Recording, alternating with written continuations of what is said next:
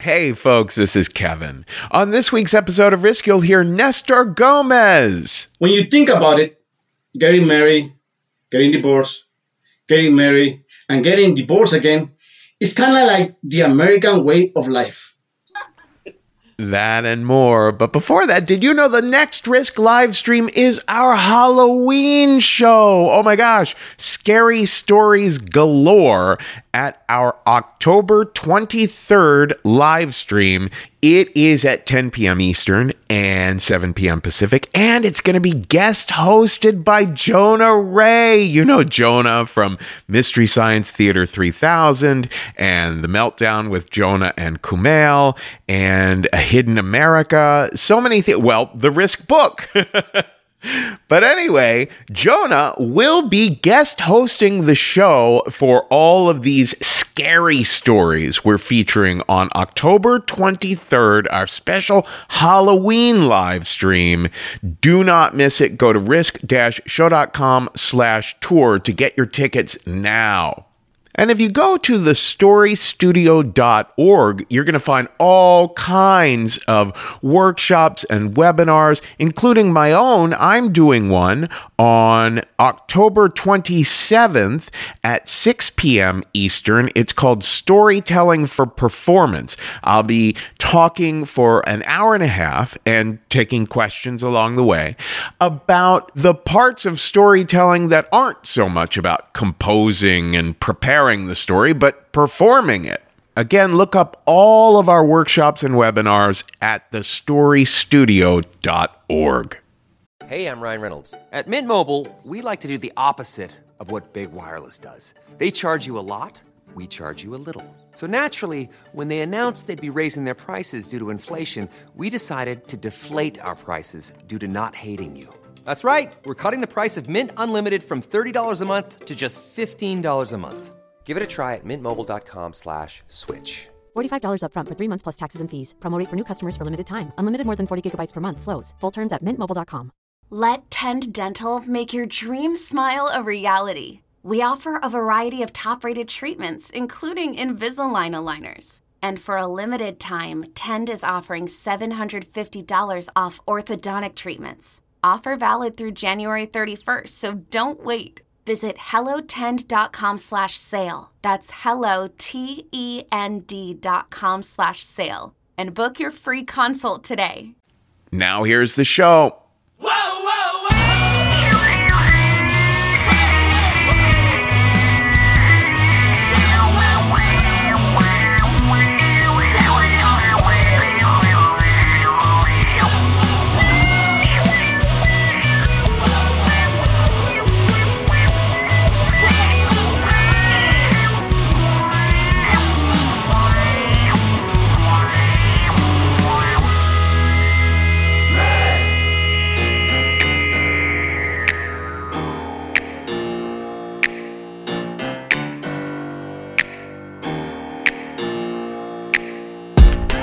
Hello, kids. This is Risk, the show where people tell true stories they never thought they'd dare to share.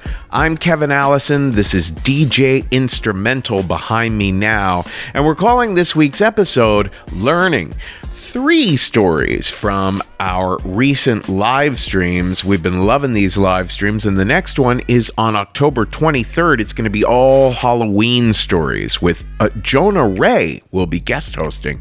So get on over to risk-show.com/tour to get your tickets to the next one. In a little bit, we're going to hear from the wonderful Angie Chapman. Oh my gosh, such a thrill to have Angie on the show for the very first time. But also, it's kind of amazing that we're having Nestor Gomez on the show for the very first time. Nestor is a celebrity in Chicago's storytelling scene. He's won the Moth over 40 times. I can't even keep track. He's remarkable. They call Nestor the boss. You can find him at NestorGomezStoryteller.com, and here he is now with a story we call Journey to the Poles.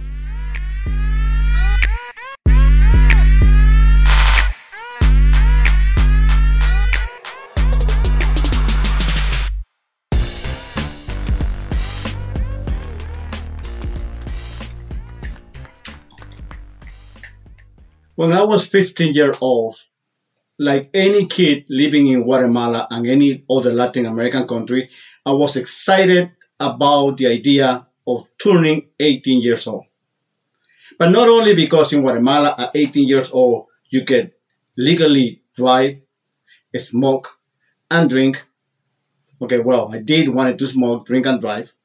But also in Guatemala, you can vote as soon as you turn 18 years old. Now, back then, I used to be very shy because I had a speech impediment. I used to stutter really badly. So I didn't have a voice.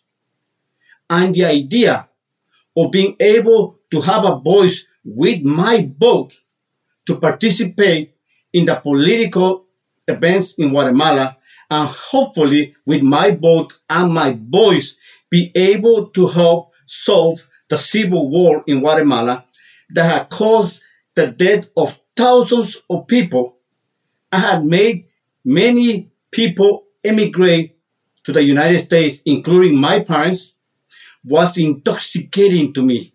I wanted to vote. I wanted to have a voice. Sadly, a few months after I turned 15 years old, my parents decided that my siblings and I should also emigrate to the United States and join them here in Chicago. And when I got to Chicago, at first, I was excited when I learned that here in the United States, you can also vote at 18 years old. However, my siblings and I had come to this country undocumented. And contrary to what you hear on fake news or what you hear some people say, undocumented people do not vote. Undocumented people are not allowed to vote. So I remember thinking, not only do I stutter, but I also don't know the language of this country. And now because I am undocumented, even after I turn 18 years old, I will not be able to vote. Now, I really don't have a voice.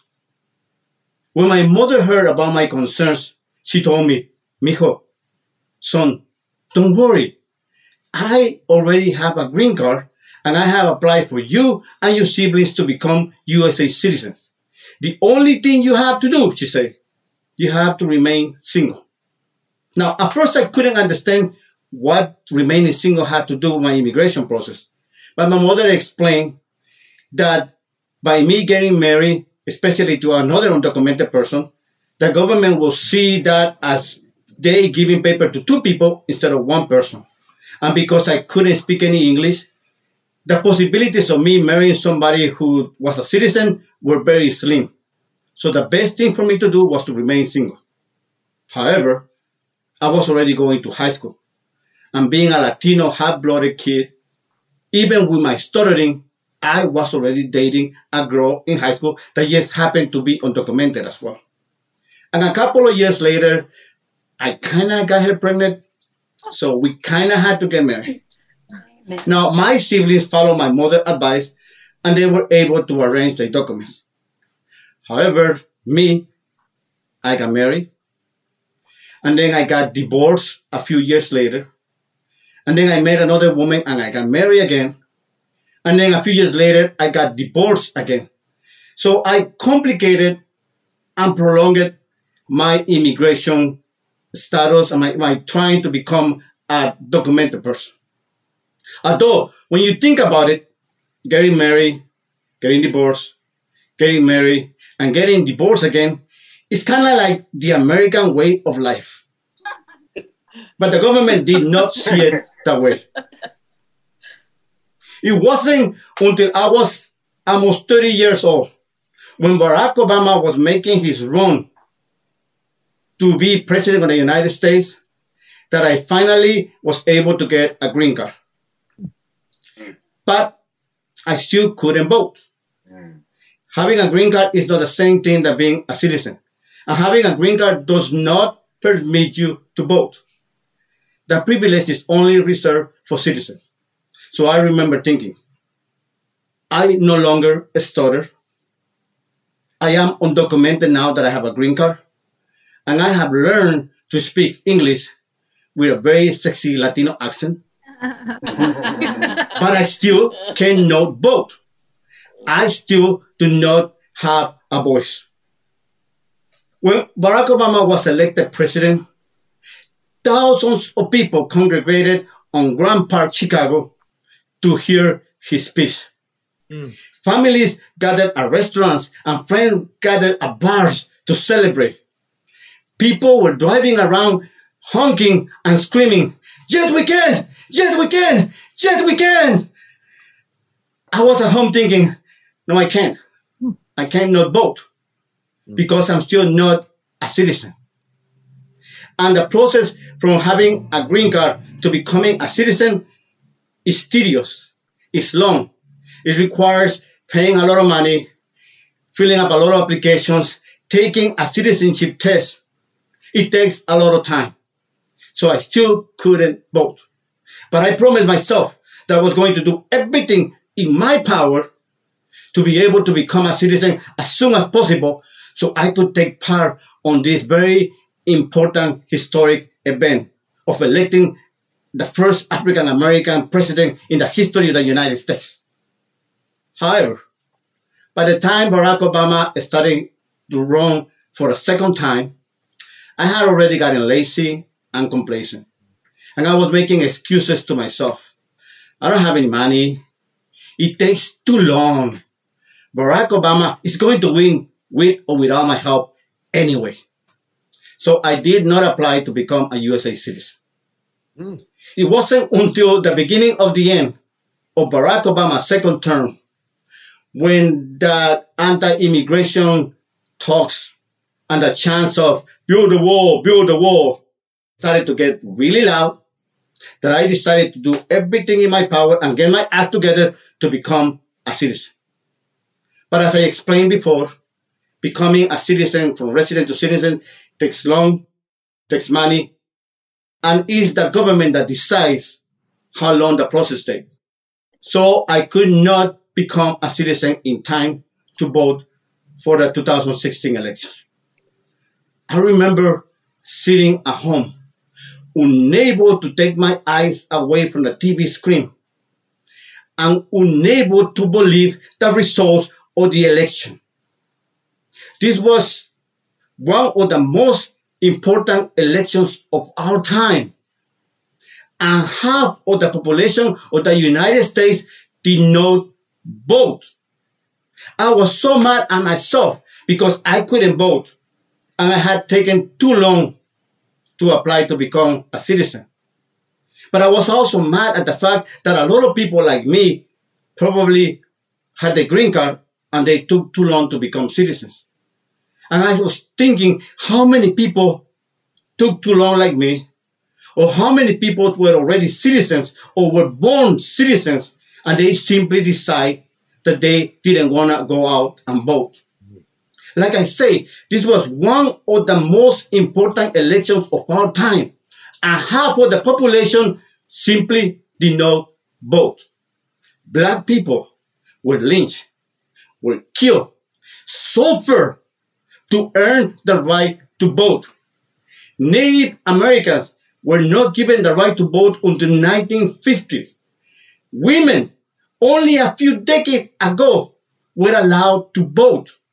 There are still a lot of people on detention centers and living in poverty that are fighting right now for the right to vote. There should be no reason whatsoever those that are able to vote don't go out and vote. Unless you're Republican. In that case, you want to stay home and watch a movie or watch the game. If you got something else to do, by all means, feel free to stay home. In my case, I did not become a citizen until March 2018. After more than 30 years living in this country, I was finally able to become a USA citizen. And the first thing I did was to text my mom to give her the good news. And then I signed up to be a registered voter. I remember telling the person as I was signing up that I was really excited because now for the first time I was going to be able to vote on a presidential election. You don't have to wait until presidential election, he said. There are plenty of elections for mayors, for Congress. There are a lot of elections that you could participate on. You don't have to wait until the presidential election. So now it was November 2018 and I was on my way to vote for the very first time in my life. I was no longer a 15-year-old kid dreaming of voting. Now I was a 40-year-old something guy on his way to vote for the very first time.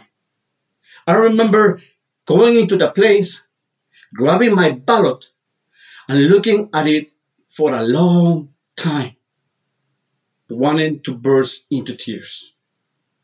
On my way out of the voting place, I had to control myself so I wouldn't start crying and I wouldn't start stuttering as I asked one of the people working there, do you have a tissue? He looked at me a little bit weird, so I had to explain myself.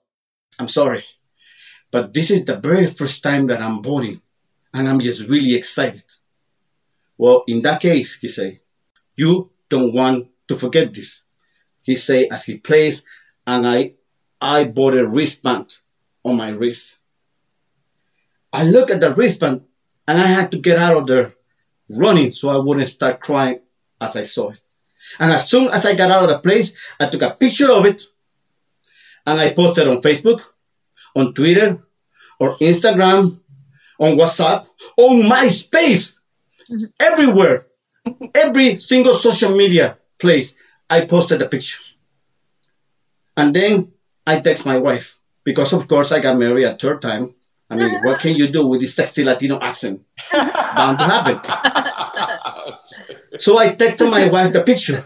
And as soon as she saw it, she replied, congratulations, with a thumbs up, fist emoji, American flag emoji, you voted emoji.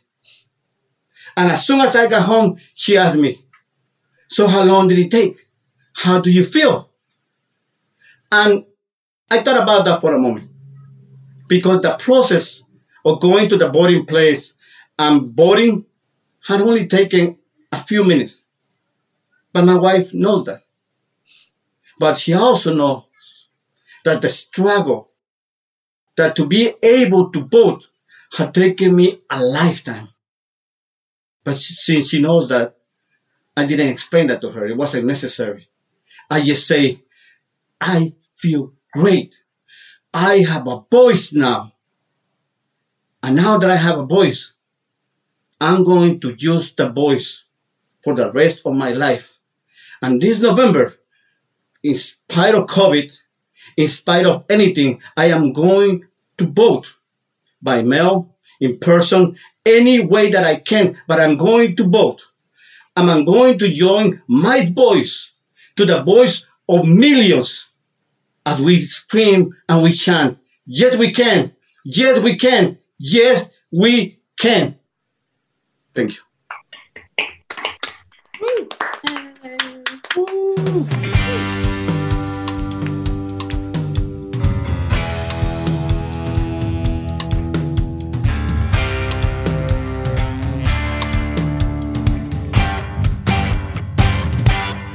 I was 15 years old when my mother, she told me you're moving on up to the States.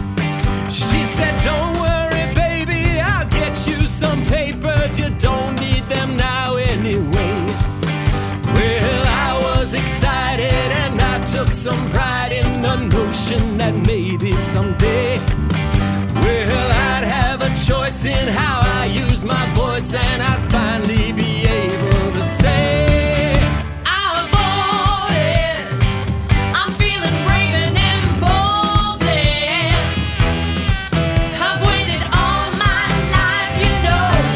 shit show.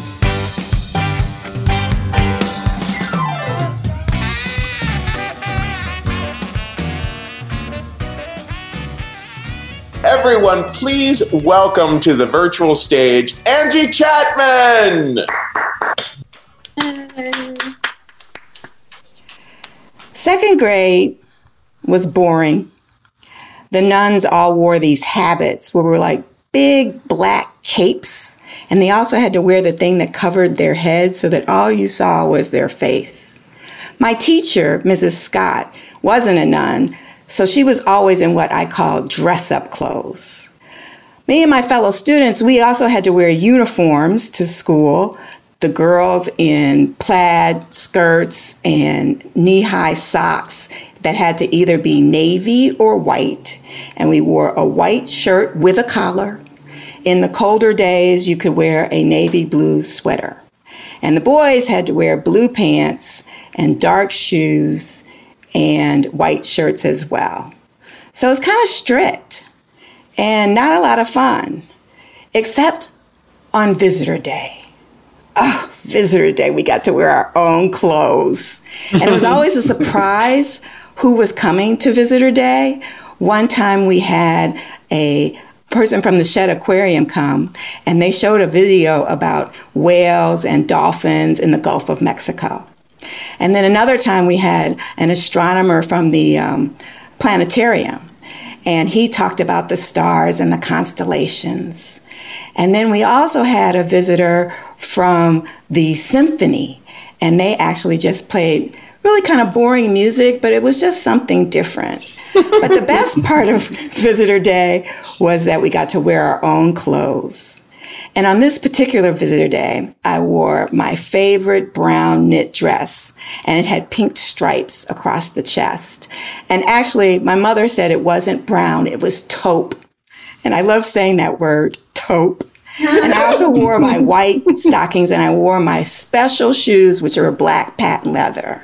See, my family wasn't very rich, so I got 3 pairs of shoes each year. As I grew out of them, I had my black patent leather special ones, my regular brown school shoes, and then a pair of tennis shoes. And so this was a very special occasion that I could wear my black patent leather shoes. So we never knew who was coming. That was the other great thing about visitor day. And so late in the afternoon, we would have been excited all morning, me and my classmates. And late in the afternoon, a policeman shows up at the door. And Mrs. Scott introduces him as our visitor for the day. And there was like a tension that came across the room, but part of it was that we had to behave really nicely when it came to any of our visitors. So the policeman came in, and he was a big guy, and his name tag said Stanislawski or something like that. And he had a thick accent, and he was funny. Most of the policemen on TV were svelte, skinny, muscular. This guy was a little overweight. It was kind of like his belly hung over his belt, and his buttons were about to pop because he was so big. Anyway, so he comes in and he says, what we should do is call him Officer Friendly. And that Officer Friendly's roles with the Chicago Police Department is to serve and protect Americans. And Lyle, one of my classmates behind me, snorted. And we knew why he made that noise because, see, we had all seen that Dr. King had marched in Chicago's Marquette Park the summer before. And the policemen were there, but they didn't protect the people who were marching. And in fact, Dr. King, there were rocks thrown at him, almost like the story in the Bible that the nuns told us about how Jesus was stoned. And the reason why we knew is because they had a picture in the Chicago Defender newspaper, and there was blood on his forehead, and he almost fell down. And the people around him helped him out. But again, the policemen didn't do anything. So we were kind of skeptical about that whole thing, that these people were there to serve and protect Americans. But we still behaved ourselves and listened quietly as Officer Friendly passed around his badge for us to look at. And he passed around his baton, which was really heavy. And then he asked for a volunteer. Now, second grade for me was boring also because Mrs. Scott would teach reading, writing, and arithmetic, but I already knew all that stuff. So I was basically the teacher's pet in the front row at all times. And so as soon as they asked for a volunteer, I raised my hand. And I got up there, and Officer Friendly had me turn around and face the front, where he then asked me to put my hands up in front of my face. And he took out his handcuffs and he put them on my wrists. And they were really heavy and metal and cold. And he told me to drop my hands, and the handcuffs fell off. And everybody laughed. But there's still that tension in the air of my classmates. And then Officer Friendly asked me to turn around and put my hands behind my back. And he said that for people who had smaller wrists, like me, there was a special set of handcuffs. And he put those on me. And I could hear them click. And not only were they cold, I started to try to wiggle out of them because I was kind of nervous and wanted to get these off of my wrists and move my arms completely. And they scratched. And meanwhile, Officer Friendly is busy talking about all the other things that policemen do, like give out parking tickets and save people who are in distress. And I'm looking at Mrs. Scott for her to help me to see that I'm in distress. I want these handcuffs off. And I don't know if I couldn't catch her eye or whether she was just ignoring me, but I got scared. And so I looked at my classmates. I turned around and looked at my classmates for help. And Kevin, one of the boys in my class, who never played with me, so it wasn't like we were close friends, he looked at me and he shook his head. And I knew that was a signal to not give in, because he could tell that I was about to cry. I was really scared. And when I saw Kevin do that, I thought to myself, oh, this must be a bully. And I wasn't going to let him win. So I didn't cry and I stopped wiggling, but my body didn't pay attention to what my mind was telling it. And so I could feel the urine come out of my pants and down my legs and into my beautiful black patent leather shoes. And it was at that time that Mrs. Scott got up and she told Officer Friendly, she said, release her now. And he took the handcuffs off. And Mrs. Scott gave me a paper bag, which I knew was for emergencies. So it probably had a pair of clean underwear in it. And I went off to the bathroom and I changed my clothes. And when I got back to the class, Officer Friendly had left. And it was pretty much time to go home. Officer Friendly did leave me a prize, though, for being so helpful. It was a silver whistle. On my walk home from school, in my wet, soaking shoes, I threw that whistle away. It was no prize. When I got home, my mother asked me what had happened. And I told her, and I apologized for getting my shoes wet. And she forgave me. And I was disappointed, though, that that's all she said. She said, I'm so sorry this happened to you. But she didn't get angry. She didn't say, I'm going to go up to that school and find out who that Officer Friendly was and make him say he was sorry.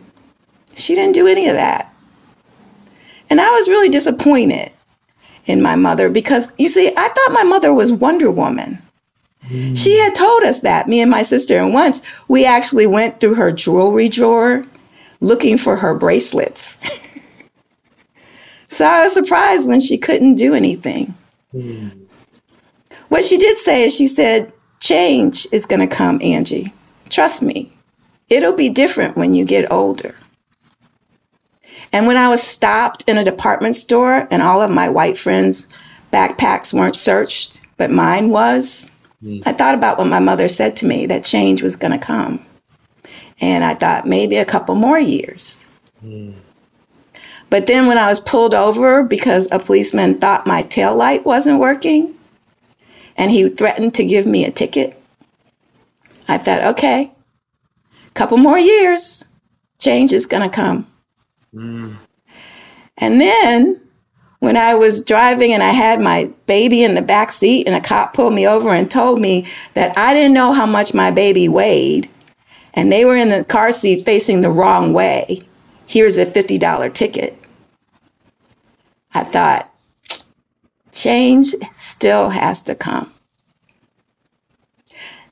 It's been a long time since I was in the second grade. And when I see George Floyd and those 13 at the church in Charleston and Breonna Taylor, I can't help think about the same people who lost their lives when I was a kid. Like the story of Emmett Till or the 4 little girls in that Birmingham church. And it just seems like change isn't coming. It's the same things are repeating themselves. But I'm going to try to hold on and still believe, because my mother never lied to me. So change is coming. It's just taking a long time. Thank you for listening. Black Lives Matter.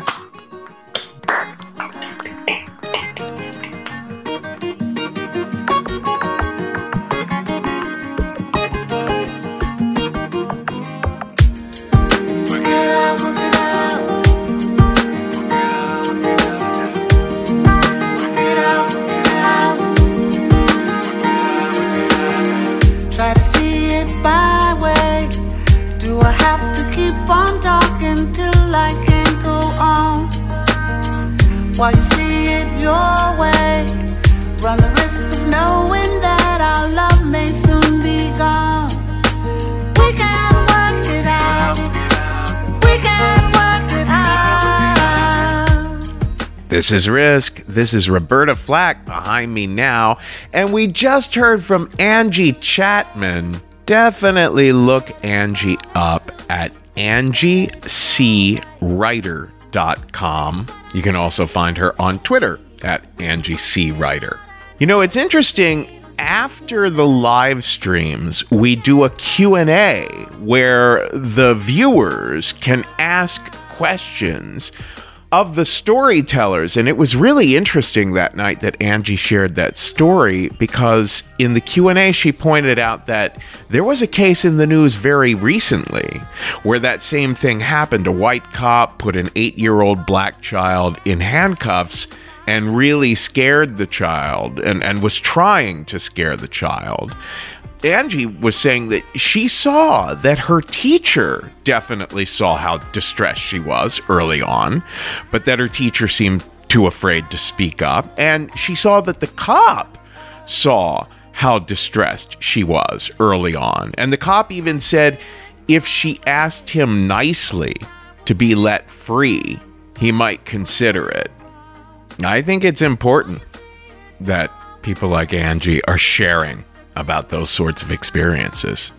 But before Angie, we also heard a little song from the folks at the show called Story Jam in Chicago. It's stories and original songs. You can find them at storyjamshow.com, and that song was called I Voted. Now I want to give a little shout out to 2 of our latest Patreon members, Robert Walsh and Eblin Angel. Thank you so much, Robert and Eblin. It means so much to us that people are pitching in to help keep Risk running, because we really need it. And there's so much to find on Patreon. Our bonus stories, our check-ins, our interviews with storytellers, and with our faculty members and story coaches. There is so much to be found at patreon.com/risk. And if you want to make a one-time donation, you can go to paypal.me/riskshow. And a fun thing that a lot of Risk fans have been doing lately is going to cameo.com/thekevinallison. Risk fans will often buy me doing a little video, a personalized video that they then send to someone else they know who's a Risk fan, like their spouse, their best friend, or whoever it might be, to wish a happy birthday or a whatever. And they're really fun. So do that. Go to cameo.com/thekevinallison and get a little video from me singing or telling a joke or showing off my cat or whatever it is that you would like to see and hear. Selling a little or a lot? Shopify helps you do your thing, however you cha-ching. Shopify is the global commerce platform that helps you sell at every stage of your business. From the launch your online shop stage, to the first real-life store stage, all the way to the did we just hit 1 million orders stage. Shopify's here to help you grow. Whether you're selling scented soap or offering outdoor outfits, Shopify helps you sell everywhere. From their all-in-one e-commerce platform to their in-person POS system, wherever and whatever you're selling, Shopify's got you covered. Shopify helps you turn browsers into buyers with the internet's best converting checkout. 15% better on average compared to other leading commerce platforms. And sell more with less effort thanks to Shopify Magic, your AI-powered all-star. Shopify powers 10% of all e-commerce in the US. And Shopify is the global force behind Allbirds, Rothy's, and Brooklinen, and millions of other entrepreneurs of every size across 175 countries. Plus, Shopify's award-winning 24/7 help is there to support your success every step of the way. Because businesses that grow, grow with Shopify. Sign up for a $1 per month trial period at shopify.com/Odyssey Podcast, all lowercase. Go to shopify.com/Odyssey Podcast now to grow your business, no matter what stage you're in. Shopify.com/Odyssey Podcast. Knowing how to speak and understand a new language can be an invaluable tool when traveling, meeting new friends, or just even to master a new skill. But it's not always simple when you're bogged down by textbooks and structured classes. That's why so many people trust Rosetta Stone. Rosetta Stone is the most trusted language learning program, available on desktop or as an app. It truly immerses you in the language you want to learn, like Spanish, French, Italian, Chinese, and more. You won't just be studying English translations. The Rosetta Stone intuitive process helps you pick up a language naturally, first with words, then phrases, then sentences. Don't put off learning that language. There's no better time than right now to get started. For a very limited time, listeners can get Rosetta Stone's lifetime membership for 50% off. Visit rosettastone.com/rs10. That's 50% off unlimited access to 25 language courses for the rest of your life. Redeem your 50% off at rosettastone.com/rs10 today. Celebrate and save at Ashley's Anniversary Sale. With Hot Buys, your choice of colors starting at just $3.99. Ashley Sleep mattresses starting at $2.50. Plus, receive a free adjustable base with select mattress purchases. And shop top mattress brands like Stearns & Foster, Tempur-Pedic, Purple, and Beautyrest Black with 60-month special financing. Only at Ashley. Subject to credit approval. No minimum purchase required. Minimum monthly payment, down payment, tax, and delivery may be required. See store for details.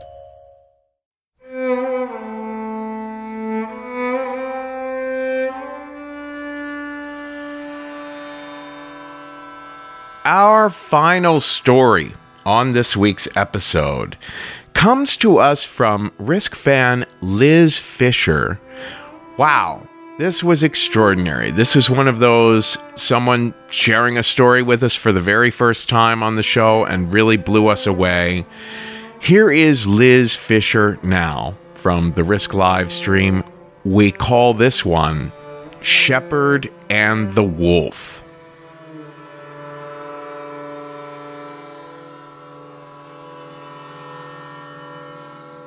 I hadn't been in my office longer than about maybe 30 minutes when my phone rang.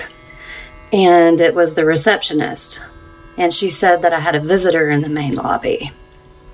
And I thought this was odd because it was really early and I wasn't expecting anyone. But I made my way downstairs. And at the base of the stairs, there was a tall, slender man in a button-up shirt who flashed a police badge at my approach. And he asked, "Can we please step outside?" And my heart fell into my stomach because I knew that this is how they tell you that someone's died. And I followed along slowly behind him and braced myself for the information that would follow. Now, earlier that morning, I had kissed my husband goodbye and loaded up my 8-year-old daughter in the back seat and took her to school. And on the way there, I was talking to her in the rearview mirror.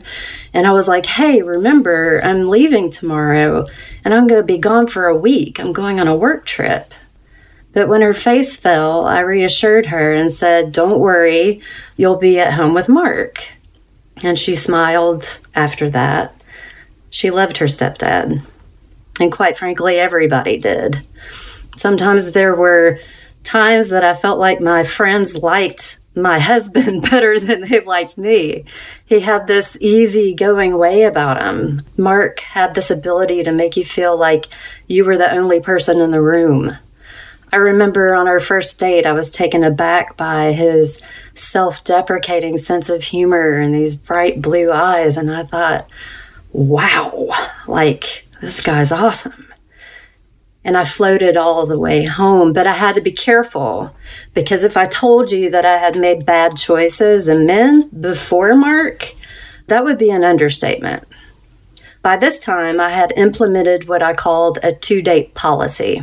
And what this meant was that after 2 dates, if I had seen somebody and I wanted to see them a third time, I would run a TBI background investigation on them to weed out the nut jobs and the felons and the people with active warrants.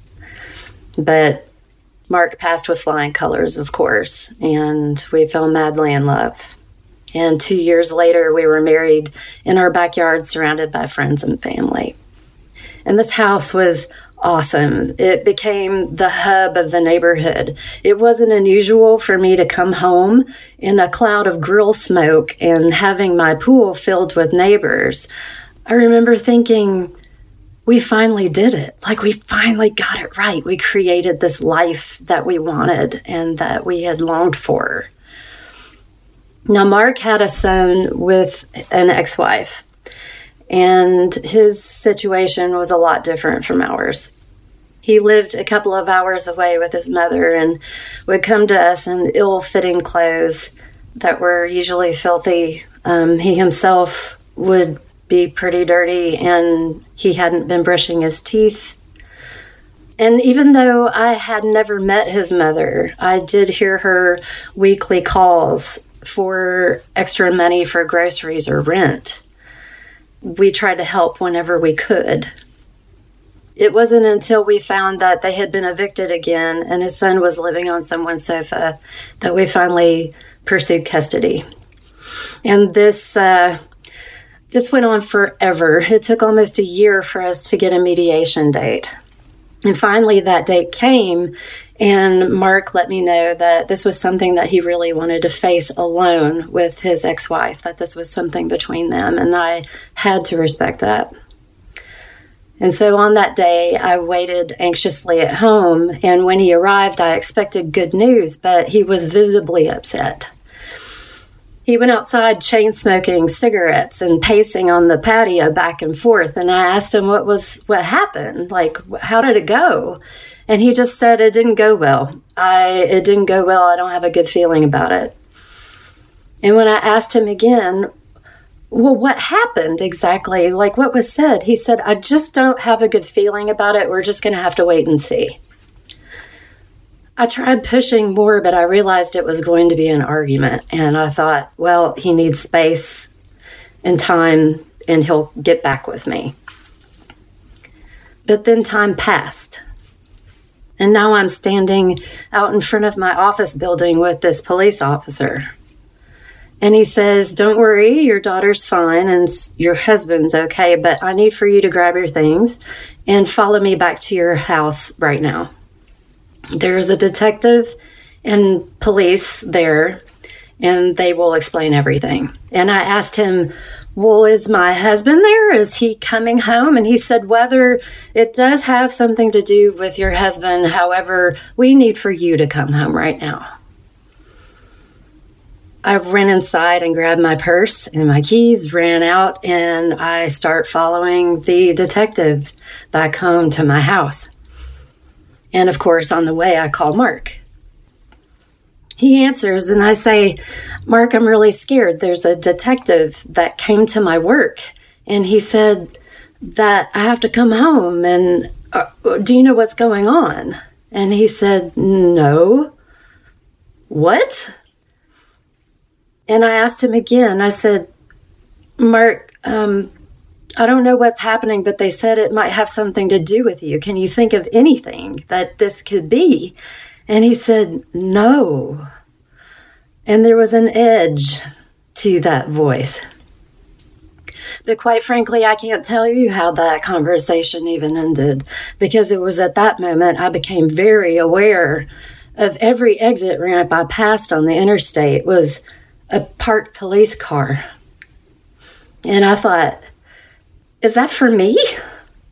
Like, are they afraid that I'm going to exit? I got home and there were 3 unmarked police cars on my front lawn. I'm approached by a woman in a tank top and a suit jacket with a badge on her hip. She looks straight out of Central Casting, like one of the sexy CSI agents. She says, "Can we please talk inside?" And I say yes, and with shaking hands, I open the front door and 2 detectives and 3 police officers file inside. I sat at the kitchen table with the female detective, and she slides a piece of paper across the table and says, "This is a search warrant for your home." And I'm trying to read the information on this page, and nothing is making sense when I notice that the police in my living room are starting to take pictures, and a detective is opening up my kitchen cabinet. She then says, "Your husband has been flagged by the Center for Missing and Exploited Children for the possession of child pornography." And I immediately thought, they've got the wrong fucking house. Like, they're in the wrong place. This isn't right.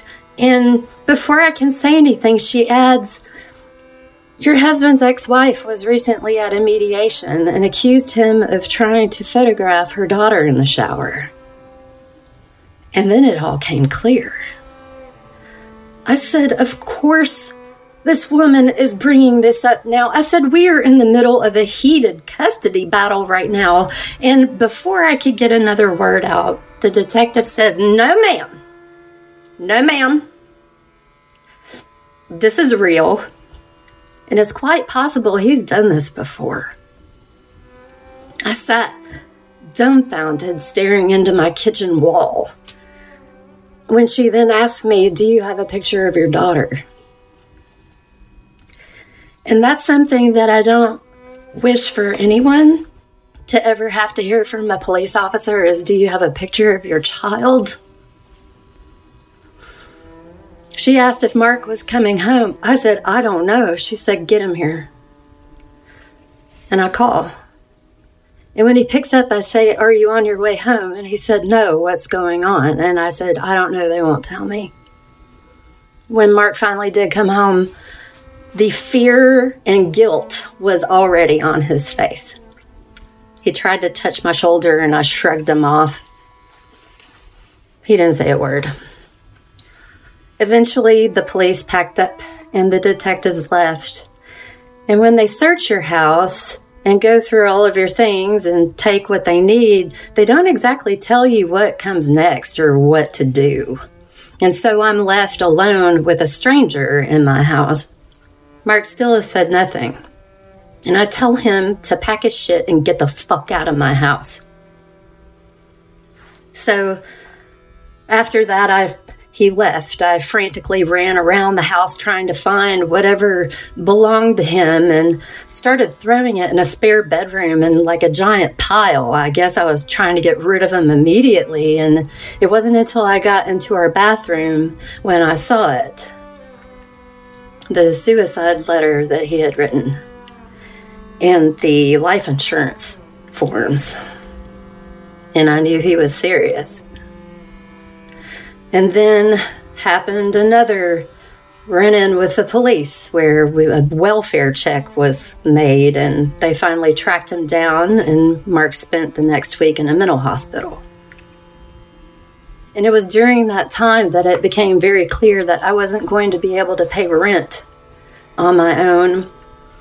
I fully expected news crews to show up on my front lawn. And so I didn't want my daughter to see this. I packed up everything we had and we moved to another town to start over again. I went through the motions every day of breakfast, lunch, dinner, just trying to get through the day long enough to get homework done and my child bathed and back in bed before I fell apart again. I couldn't eat. I couldn't sleep. I watched TV all night long, shredding bits of fabric and braiding it together like a crazy person. And I began to be terrified to leave my house. I would equate going to a grocery store like walking into a den full of hungry lions. Everyone was a threat. No one could be trusted. And the worst part was standing in the checkout lanes, watching small children with their families and wondering, do they need help? Now, hindsight is always 20/20, but after something traumatic, usually truth comes in fits and starts and waves. But eventually it did become clear that this money that we were sending to Mark's ex-wife every week for groceries or shoes wasn't for groceries or shoes. It was in effect blackmail payments in exchange for her silence. Payments that came from my checking account. And this woman chose to remain silent, endangering my child. Mark pled guilty to multiple counts against him, and he was found with over 1,000 images. He pled guilty and was sentenced to 12 years in prison. And as for my daughter and I, through lots of counseling and time, it became clear she was not a victim. And I can't tell you to this day if the police actually knew that I was leaving the very next day and she would be alone in his care. Maybe it was luck, or maybe it was divine intervention, maybe it was both. But she was safe. And she's doing really great. As for me and a lot of hard work with a counselor, I've managed to be able to trust people again. I didn't think that was possible. And I can honestly say that I can go to the grocery store without having a panic attack out in the parking lot. And I was right about one thing. That day that I thought that the detective was there to tell me that somebody had died, they did die that day. My husband died. Or at least the man I thought I married.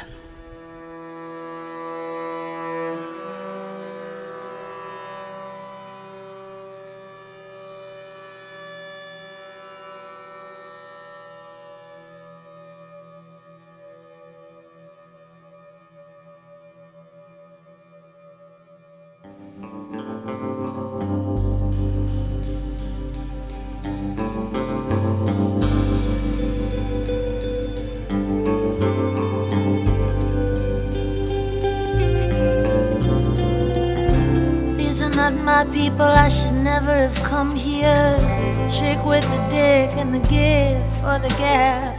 I know a place, I've seen a face. I'll take the clothes from factory to factory. These nights that I've been all alone, through my window the moonlight just shone, and on my walls the fire she danced, playing out last chance to run, run, run, run. Don't look back, move it fast. I know a place, I've seen a face. I'll take the clothes from factory to factory. That is all for this week's episode, folks. This is Martha Wainwright behind me now, and we just heard from Liz Fisher. Don't forget that Halloween live stream show on October 23rd at 10 p.m. Eastern, 7 p.m. Pacific.